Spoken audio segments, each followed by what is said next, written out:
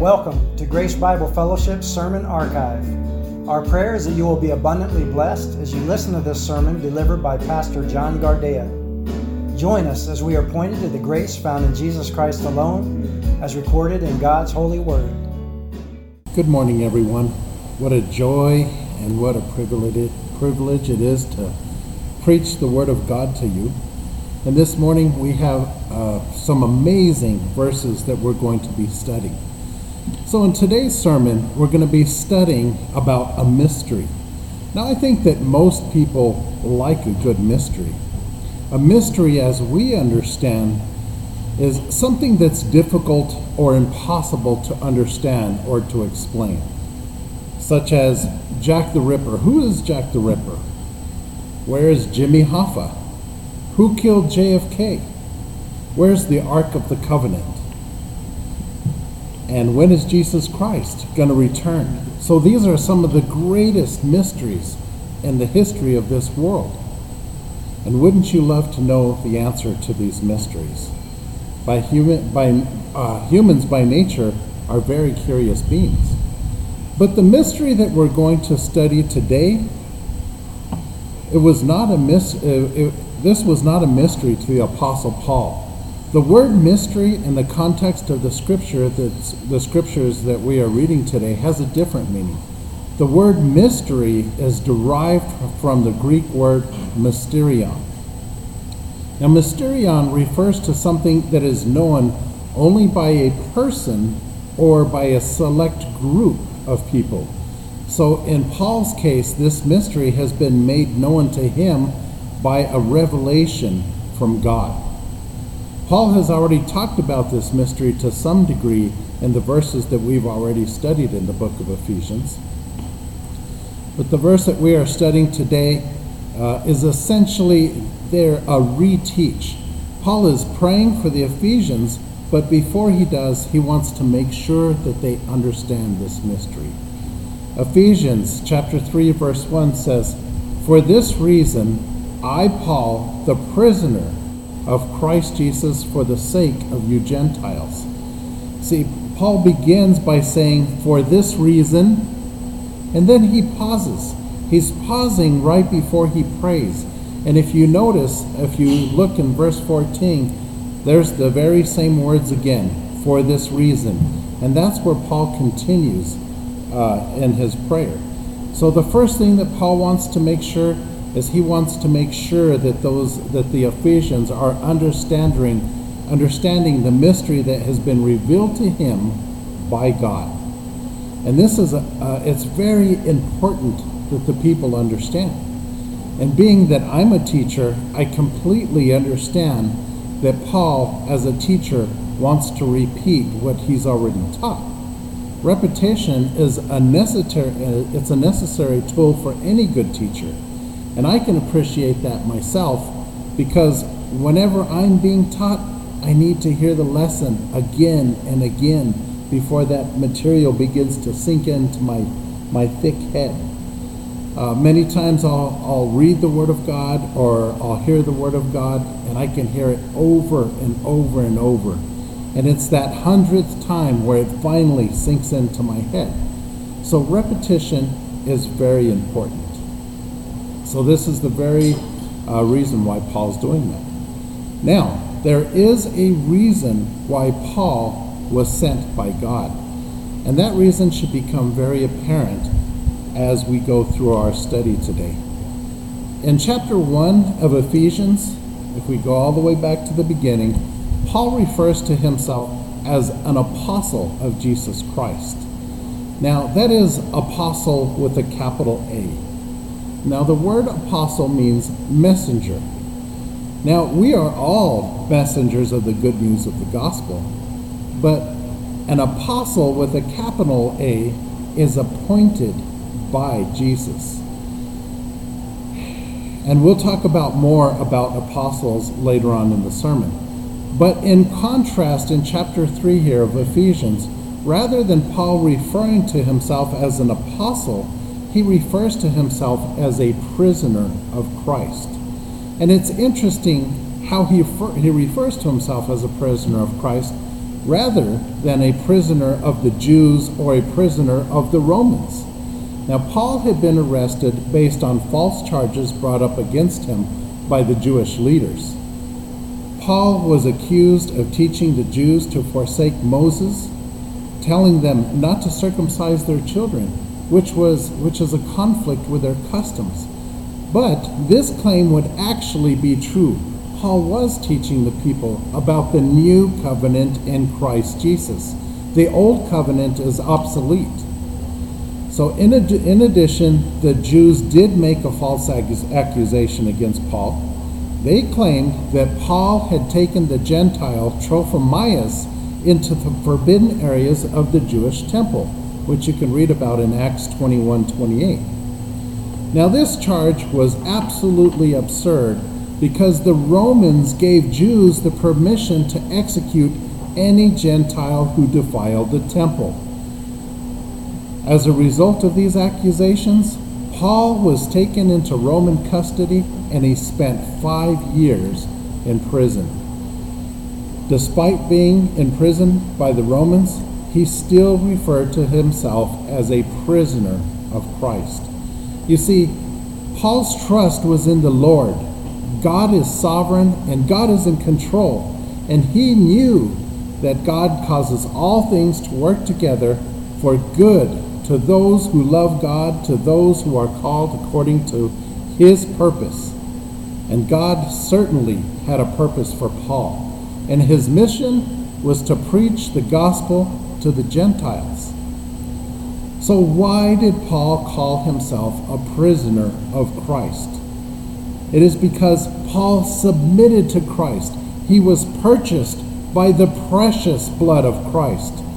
At the cross, Jesus Christ took the full wrath of God and paid for the sins of all who would ever believe and trust in him.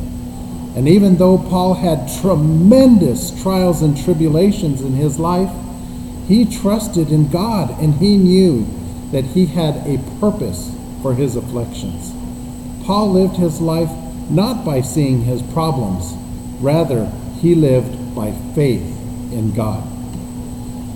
James chapter 1 verse 2 says, "Consider it joy, my brothers, whenever you face trials, because you know that the testing of your faith develops perseverance." Paul understood that even though he suffered greatly, it resulted in the advancement of the gospel. Paul had been given the task to serve and to minister to the Gentiles. So how was it that the gospel was advanced through Paul? When he was arrested, the Roman centurion allowed Paul to address the crowd. When Paul spoke to the crowd, he gave an account of his life and how he had persecuted Christians. While he was on the road to Damascus, Jesus appeared to him and said, "Saul, Saul, why are you persecuting me?" And by the grace of God, Paul submitted to Jesus Christ and he asked, "What shall I do, Lord?" And as Paul gave his testimony to the crowd, they listened to every word he said.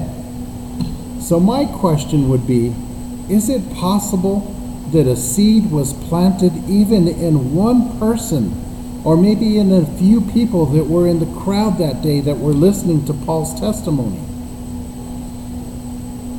Perhaps someone was saved. But here's where things went awry. Paul quoted the words of Jesus and said, "Go, for I will send you far away to the Gentiles," which you can read about in Acts 22, verse 21. These words caused the crowd to go in an uncontrollable rage. They were so upset that they tore off their clothes, and they picked up dirt from the ground and they flung it in the air, and they shouted, "Away with such a fellow from earth, for he should not be allowed to live." I can't imagine being that angry to the point of ripping my clothes off and throwing dirt in the air. Perhaps you could say they were upset because of their racial pride. But consider this. It was this event that led to Paul's arrest. So what happened? While he was in prison, many of the Praetorian guards heard the gospel.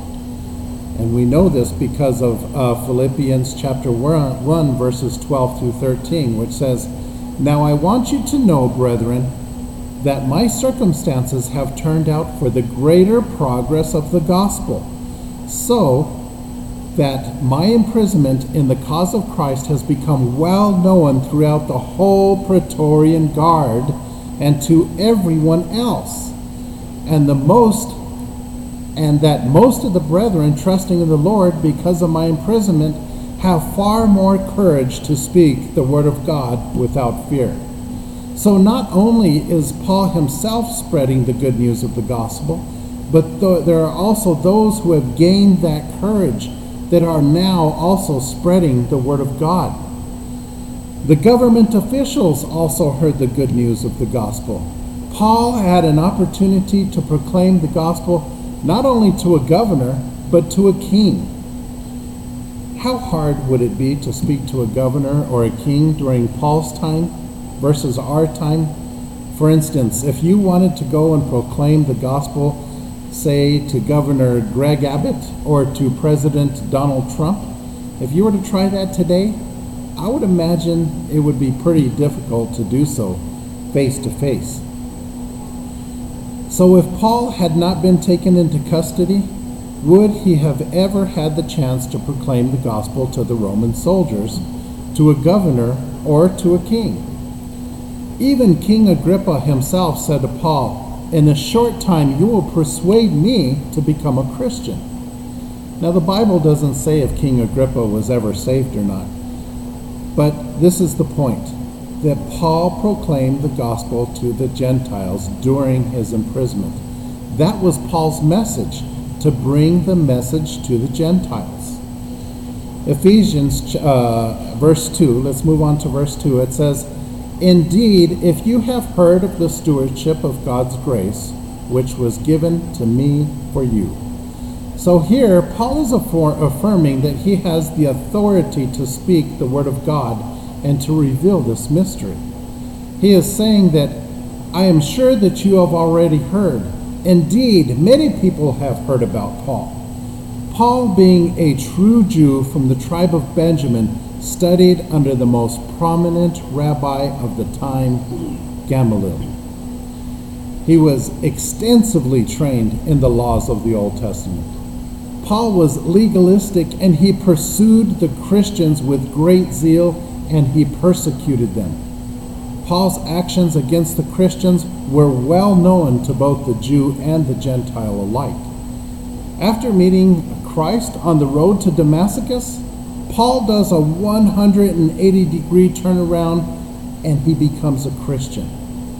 The people indeed heard about the Pharisee named Paul and his conversion. When the Lord appeared to Ananias in a vision, he told him to go to Saul. And how did Ananias respond? He says, "Lord, I have heard from many about this man and how much harm he did to your saints at Jerusalem. And here he has the authority from the chief priest to bind all who call on your name." So soon after Paul's conversion, Paul begins to proclaim Jesus Christ in the synagogues. And all who had heard this, they were amazed because they knew that Paul had formerly persecuted the Christians. So news spread quickly about Paul. And now the Jews plotted to kill Paul. So indeed, they heard about the stewardship of God's grace given to Paul for the purpose of teaching the Gentiles. Now the word stewardship, let's focus on that word stewardship. Stewardship, it means it's a person who is employed to manage another person's property, especially a large house or an estate. A steward took care of all the details of a person's property, which would include upkeep such as painting the house or the property, making the repairs of the property, cleaning, tending to the garden. It also would involve taking care of the accounts, so they would buy, they would sell, they would pay the bills, they would trade, and so forth. And the responsibility also included caring for all of the people that lived on the property as well. So in a nutshell, you took care of every single detail concerning that person's property who hired you. That was the job of a steward. So in Paul's case, he was the steward of God's grace. Paul did not choose on to take this stewardship. He didn't choose to take on this stewardship. He didn't choose to be an apostle, and he didn't choose to take on this ministry. Galatians chapter 1:15 says, "But when God, who had set me apart even from my mother's womb and called me through his grace, was pleased to reveal his Son in me, so that I might preach him among the Gentiles." By the grace of God, Paul was appointed to deliver the word of God to the Gentiles. Despite the fact that he was formerly a blasphemer, he was formerly a persecutor, and he was insolent. But this is really good news for you and I, and this should encourage you and I, because if the chief of all sinners can be shown this kind of mercy and can receive overflowing grace, then that means that we can too. Paul was saved so that God could show how merciful, how patient, and how gracious he is, even towards the worst and the most wretched of sinners. Paul was given abundant mercy and grace to be a steward of the mystery and to proclaim God's word.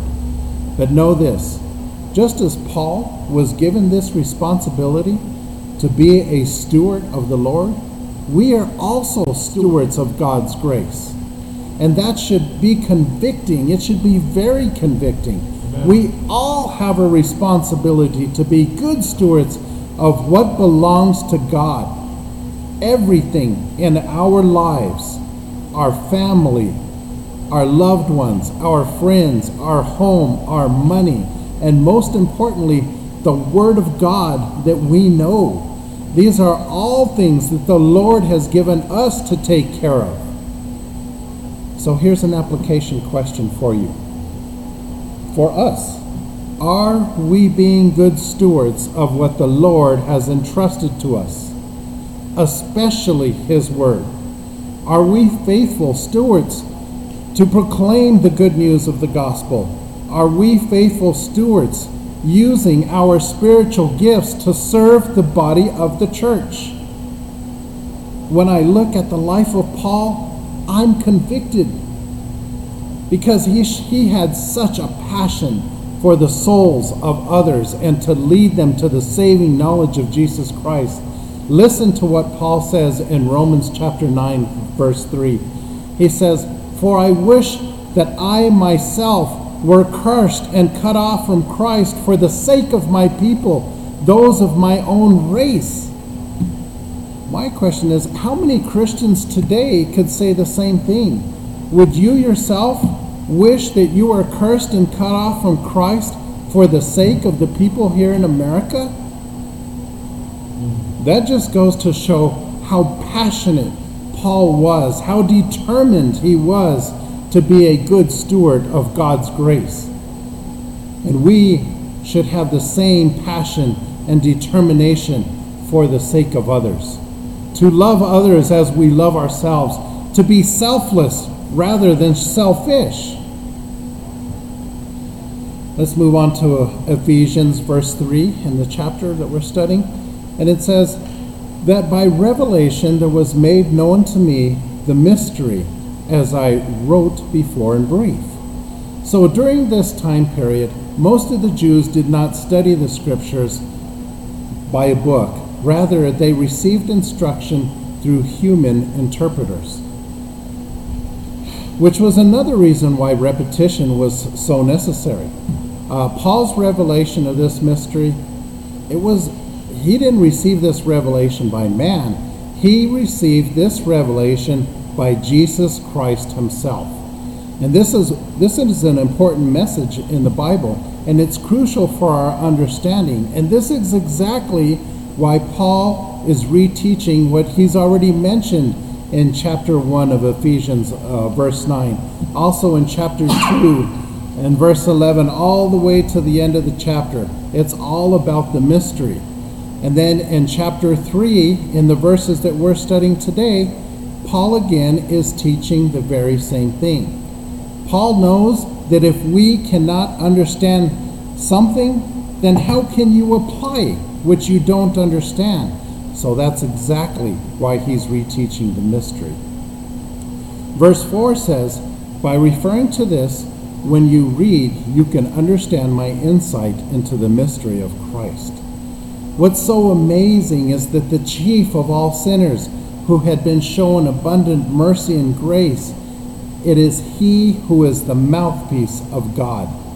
Paul was specifically chosen to reveal this mystery. As a prisoner of Christ, Paul has to give a clear explanation of this revelation, because this mystery has not been made known to the past generations. Paul understands the importance of this message. So here's the message as it says in Galatians chapter 3, verses 26 through 29. It says, you are all sons of God through faith in Christ Jesus. For all of you who were baptized into Christ have clothed yourself with Christ. There is neither Jew nor Greek, slave nor free, male nor female, for you are all one in Christ Jesus. If you belong to Christ, then you are Abraham's seed and heirs according to the promise. When Paul is speaking of baptism here, baptized into Christ, he's not referring to water baptism. That's only symbolic. He is referring to the miracle of being immersed into Christ.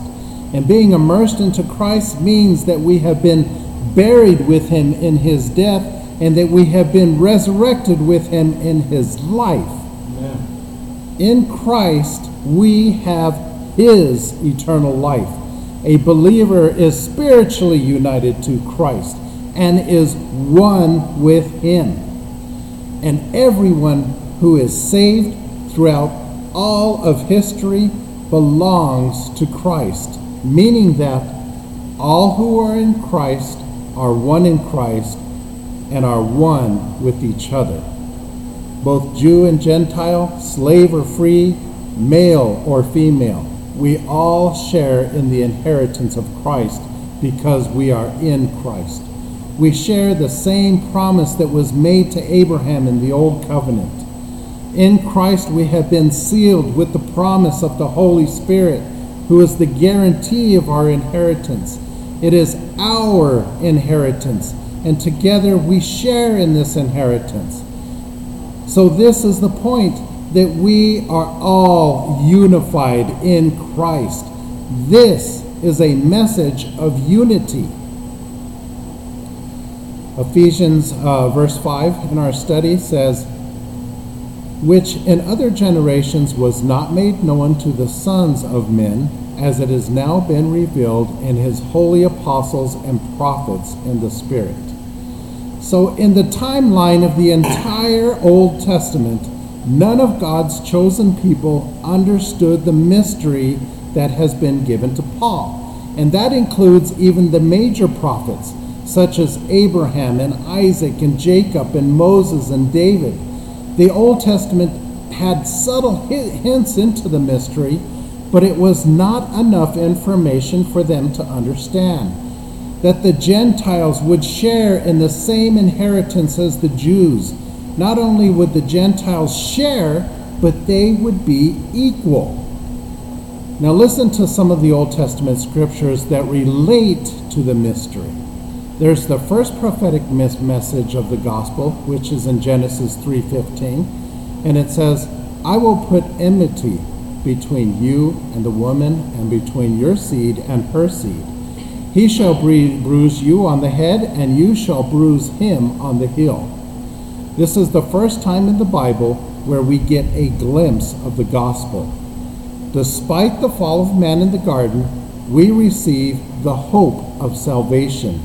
Through the offspring of Eve, One day the serpent would be defeated, meaning that Christ would deliver a devastating blow to the head of Satan, thus defeating him.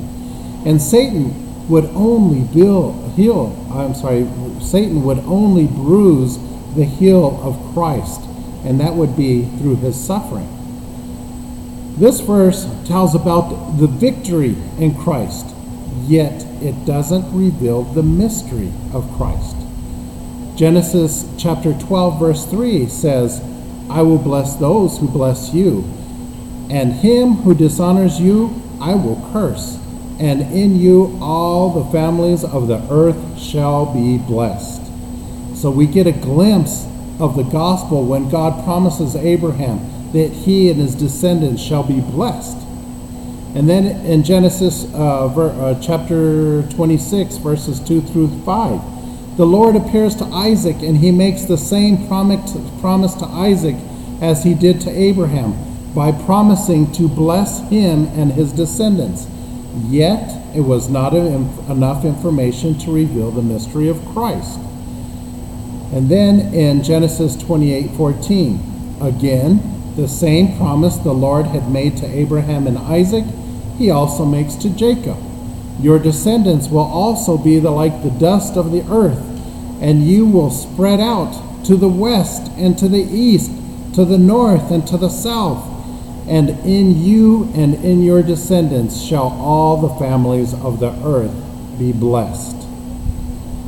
The scripture, foreseeing that God would justify the Gentiles by faith, preached the gospel beforehand to Abraham, to Isaac, to Jacob, saying that all the nations will be blessed in you. So then, those who are of the faith are blessed with Abraham the believer. Isaiah 49:6 says, It is too small a thing that you should be my servant, to raise up the tribes of Jacob and to restore the preserved ones of Israel. I will also make you a light of the nations, so that my salvation may reach to the ends of the earth. It was the goal of God's servants to restore Israel, but also to bring the hope of salvation to the Gentiles. The ultimate goal is to bring all nations to God. In Acts chapter 13:47, Paul quotes Isaiah 49:6 to the Gentiles. And when the Gentiles heard this, they began rejoicing and glorifying the word of the Lord. And many of the Gentiles believed as a result of the word of God that was spread throughout the whole region. That was God's purpose. The good news of the gospel, it's not only for the Jews, but it's also to the Gentiles. As we can see, there are hints in the Old Testament that the Gentiles would be included in salvation, yet there's not enough information to reveal this mystery which has been given to Paul.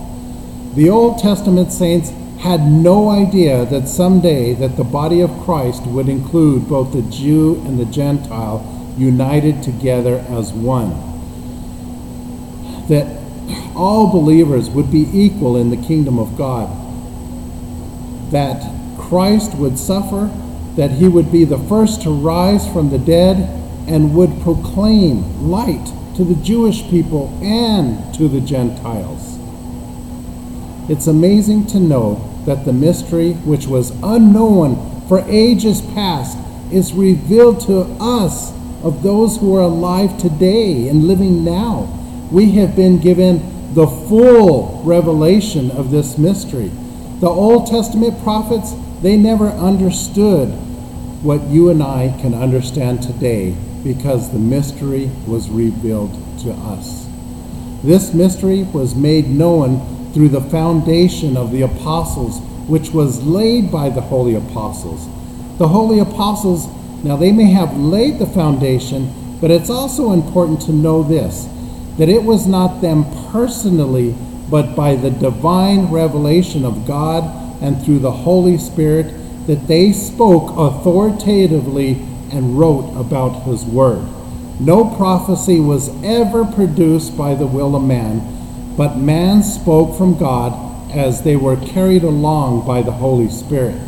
All Scripture was breathed out by God and profitable for teaching, for reproof, for correction, and for training in righteousness. The Bible is God's Word. So, who is a holy apostle? That is with a capital A. Well, the very first apostle, rather than just having a capital A, would be in all caps. That would be Jesus Christ, as it mentions in Hebrews chapter 3, verse 1. He was sent to the earth with God's authoritative message. Jesus also appoints 12 men to receive and spread the word of God. So an apostle is commissioned by Christ himself. In John chapter 15, verse 16, Jesus Christ said, "You did not choose me, but I chose you and appointed you so that you would bear fruit." They learned the gospel through him and not by men. So here are the 12 apostles that were selected. There's Peter, there's Andrew, James, John, Philip, Bartholomew, Thomas, Matthew the tax collector, James the son of Alphaeus, Thaddeus, Simon the Zealot, and Judas Iscariot. But as you know, that Judas Iscariot betrayed Jesus, and in the agony of his worldly guilt, Judas hanged himself. So after the resurrection of Jesus, the remaining apostles selected by Matthias by casting lots. Now, casting lots was an Old Testament method of determining God's will. And so the lot fell to Matthias, who replaced Judas. Then, of course, there was Paul, who was on the road to Damascus, and he encountered Jesus. And so Jesus is the source of Paul's apostleship. He appointed Paul to be the apostles of the Gentiles. So that gives us a total of 14 apostles. So there's Jesus Christ, there's the 12 that he selected minus Judas plus Matthias, and then there is Paul, who was appointed to bring the message to the Gentiles. So that gives us a total of 14 apostles with the capital A. So take note that in verse 6, the apostles are referred to as holy apostles, and they are called holy because they belong to Christ. Holy apostles also signifies that they have been given the authority by God. Christ appointed them to deliver his message, and as a result, the apostles went far and wide to deliver this message of the risen Christ, and they all suffered greatly for their faith, and they met violent deaths due to their bold witness, with the exception of John. But even John the apostle suffered greatly. Before their death, they accomplished their mission to reveal the word of God.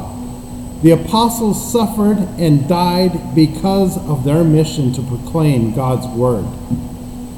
The importance of their mission, it's apparent. The message of the gospel is central to the life of all Christians. But know this, it's also the stumbling block for the world. John 15:18, Jesus said, "If the world hates you, you know that it has hated me before it hated you." So despite persecution, the gospel must be advanced. This message of unity, it must be made clear, even if we have to suffer in the process of spreading God's word. That's how important his word is. In verse 6 of our study today, it says, "To be specific, that the Gentiles are fellow heirs and fellow members of the body and fellow partakers of the promise in Christ Jesus through the gospel." The message of the Bible, of course, is the gospel. The entire Bible points to Jesus Christ, who is the only hope for our salvation. The Bible unfolds the message of the gospel in 66 books. The Bible was written over approximately a period of 1,500 years. by 40 different authors. And in God's good time, he reveals his message to the prophets of old, to the holy apostles. Then in his perfect timing, he revealed the mystery to his chosen apostle Paul. The mystery that Paul has revealed, it is the gospel. You see, it is the good news of his salvation, declaring that Jew or Gentile, man or woman, slave or free, can be forgiven of their sins and be made citizens of God's kingdom. If you turn from your sins and believe with all of your heart in Jesus Christ alone for salvation, then you are an adopted son of God. God loves the world so much that he would give his only Son, and whoever believes in him will not die, but have eternal life. Therefore, salvation is not for just the Jew alone. It is for all that trust in Christ as Lord and Savior. The gospel is a message of unity in Christ. We are all one in Christ. One of my favorite gospel verses in the Bible is 1 Corinthians 15:3b, which says that Christ died for our sins according to the Scriptures, that he was buried, that he was raised on the third day according to the Scriptures. This gospel verse is one of many that help us to understand who Christ is. Jesus Christ, he was a servant who was selfless. Christ demonstrated through his life how we should live our lives. On this earth, Jesus Christ was a servant. The King of Kings, the Lord of Lords, stooped down to wash the feet of his disciples. Now, to wash the feet of people that came into your house, this was a job that was reserved for the slaves. So the action that Christ is showing us, this is love that he's showing us. Well, just how much did Jesus love his people? God demonstrated his own love towards us in that while we were yet sinners, Christ died for us. Jesus Christ served us in every way so that we could know what love is. So the point is this: Christ lived his life to show us how to live our lives. As Christians, the way we carry out our lives, it demonstrates that we are indeed in Christ. As a disciple of Christ, what must we do? Well, we need to follow the commands of the Lord. And there's two very important commands that the Lord gave us. In Matthew 22, verse 37, he says, "You shall love the Lord your God with all your heart and with all your soul and with all your mind." This is the greatest commandment. The second commandment is like it. You shall love your neighbor as yourself. So why is this a commandment from the Lord so important? It's important because it is a message of unity. We are all members of one body. We are one in Christ. And if we are all of the same body, then we must take care of each other. We must love each part of our body. There cannot be any division within the body. How can the body function properly if it's divided? The message of the mystery that the Apostle Paul has revealed to the church, it is a message of unity. And this was a radical idea to the early church, because for the ages past, the Jews despised the Gentiles. But the truth is, the feelings that the Gentiles had for the Jews, it was mutual. They didn't like each other. They despised one another. But it was also true for the Greeks, because the Greeks thought that anybody who was not a Greek was a barbarian. And the Romans who conquered the Greeks, they looked at the Greeks as slaves. So the truth of the matter is, there has been division between people beginning from the fall of man, and it has continued on to this very day. The reason for division is ultimately because we are sinners. We're not concerned about each other. Rather, we want what's best for numero uno. What is best for me? It's all about me. But when you have this kind of mentality, how can you have unity?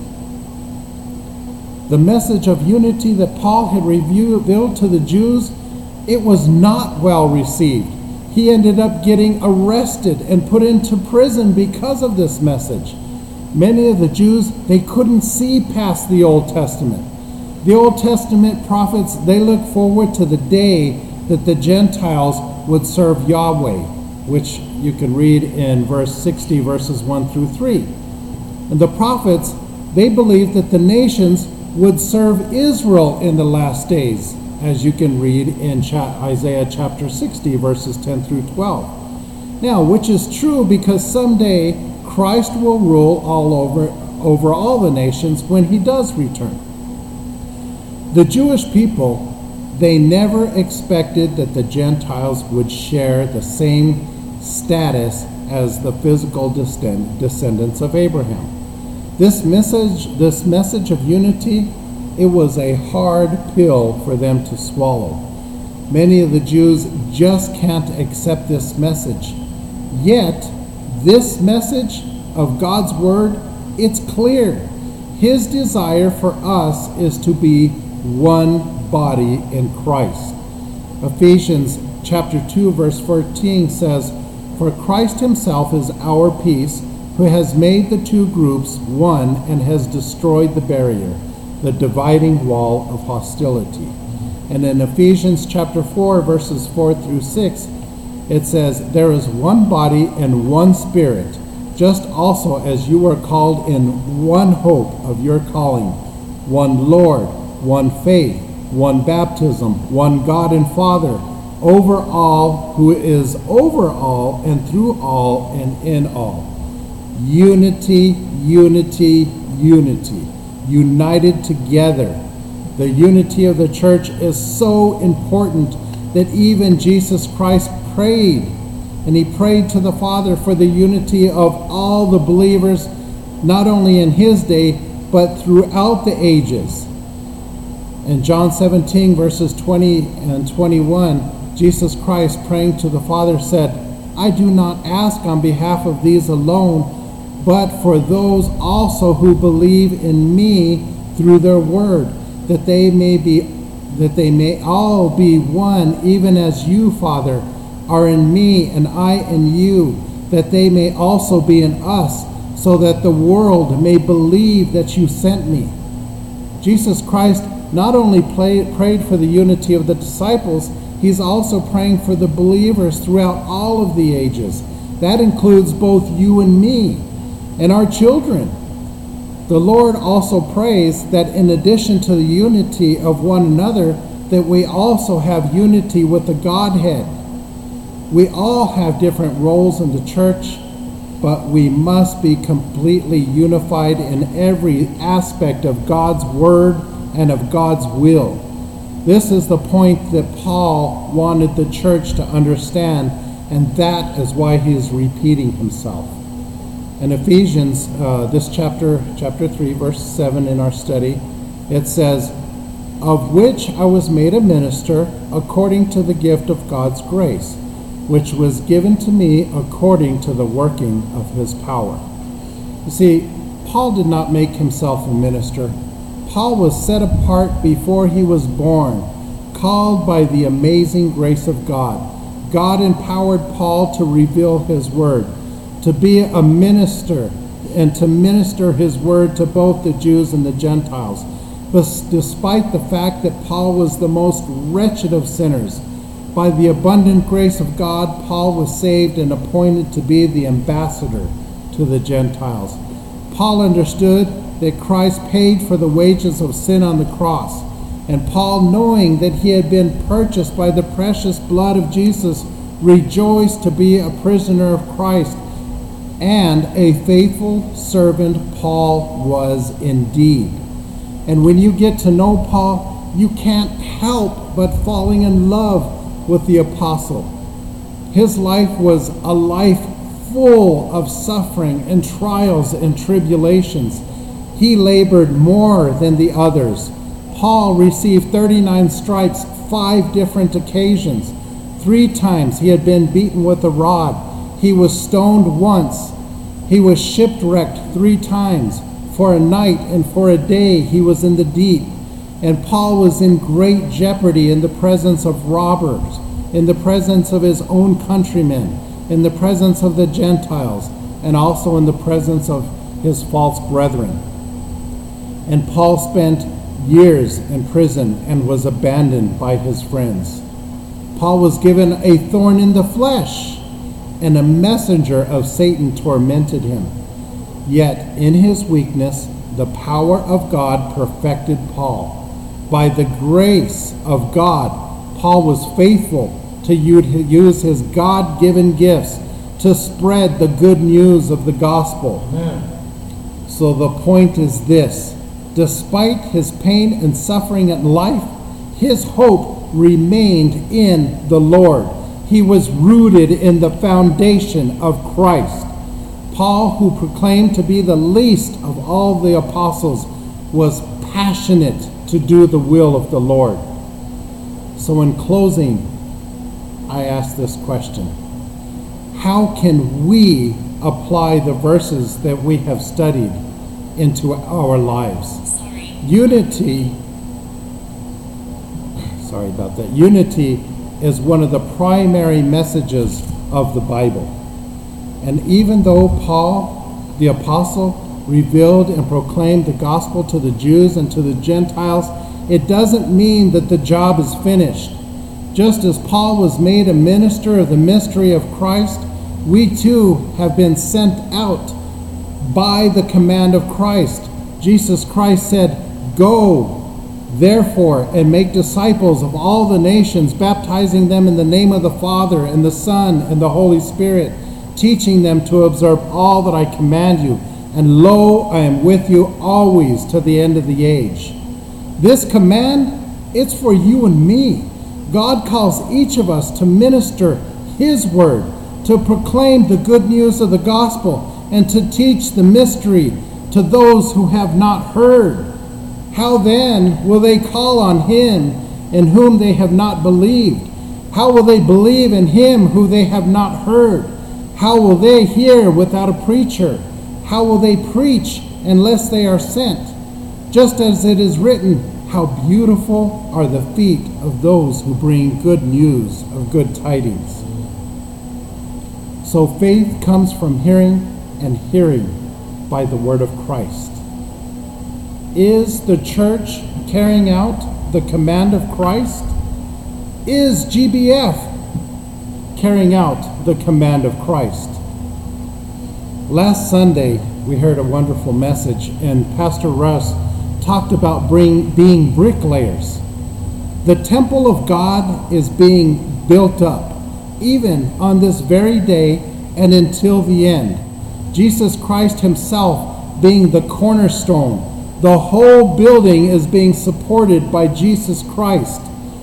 Together, we are being built into the foundation which was laid by the apostles over 2,000 years ago.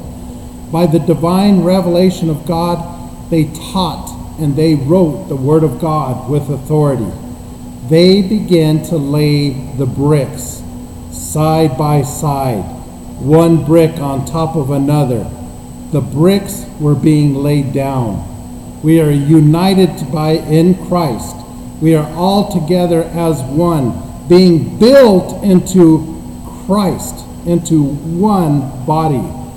My dear brothers and sisters in Christ, God has given our generation the power through His Spirit to continue to lay brick by brick, building others into one body, that is His holy temple, built together, united by Christ.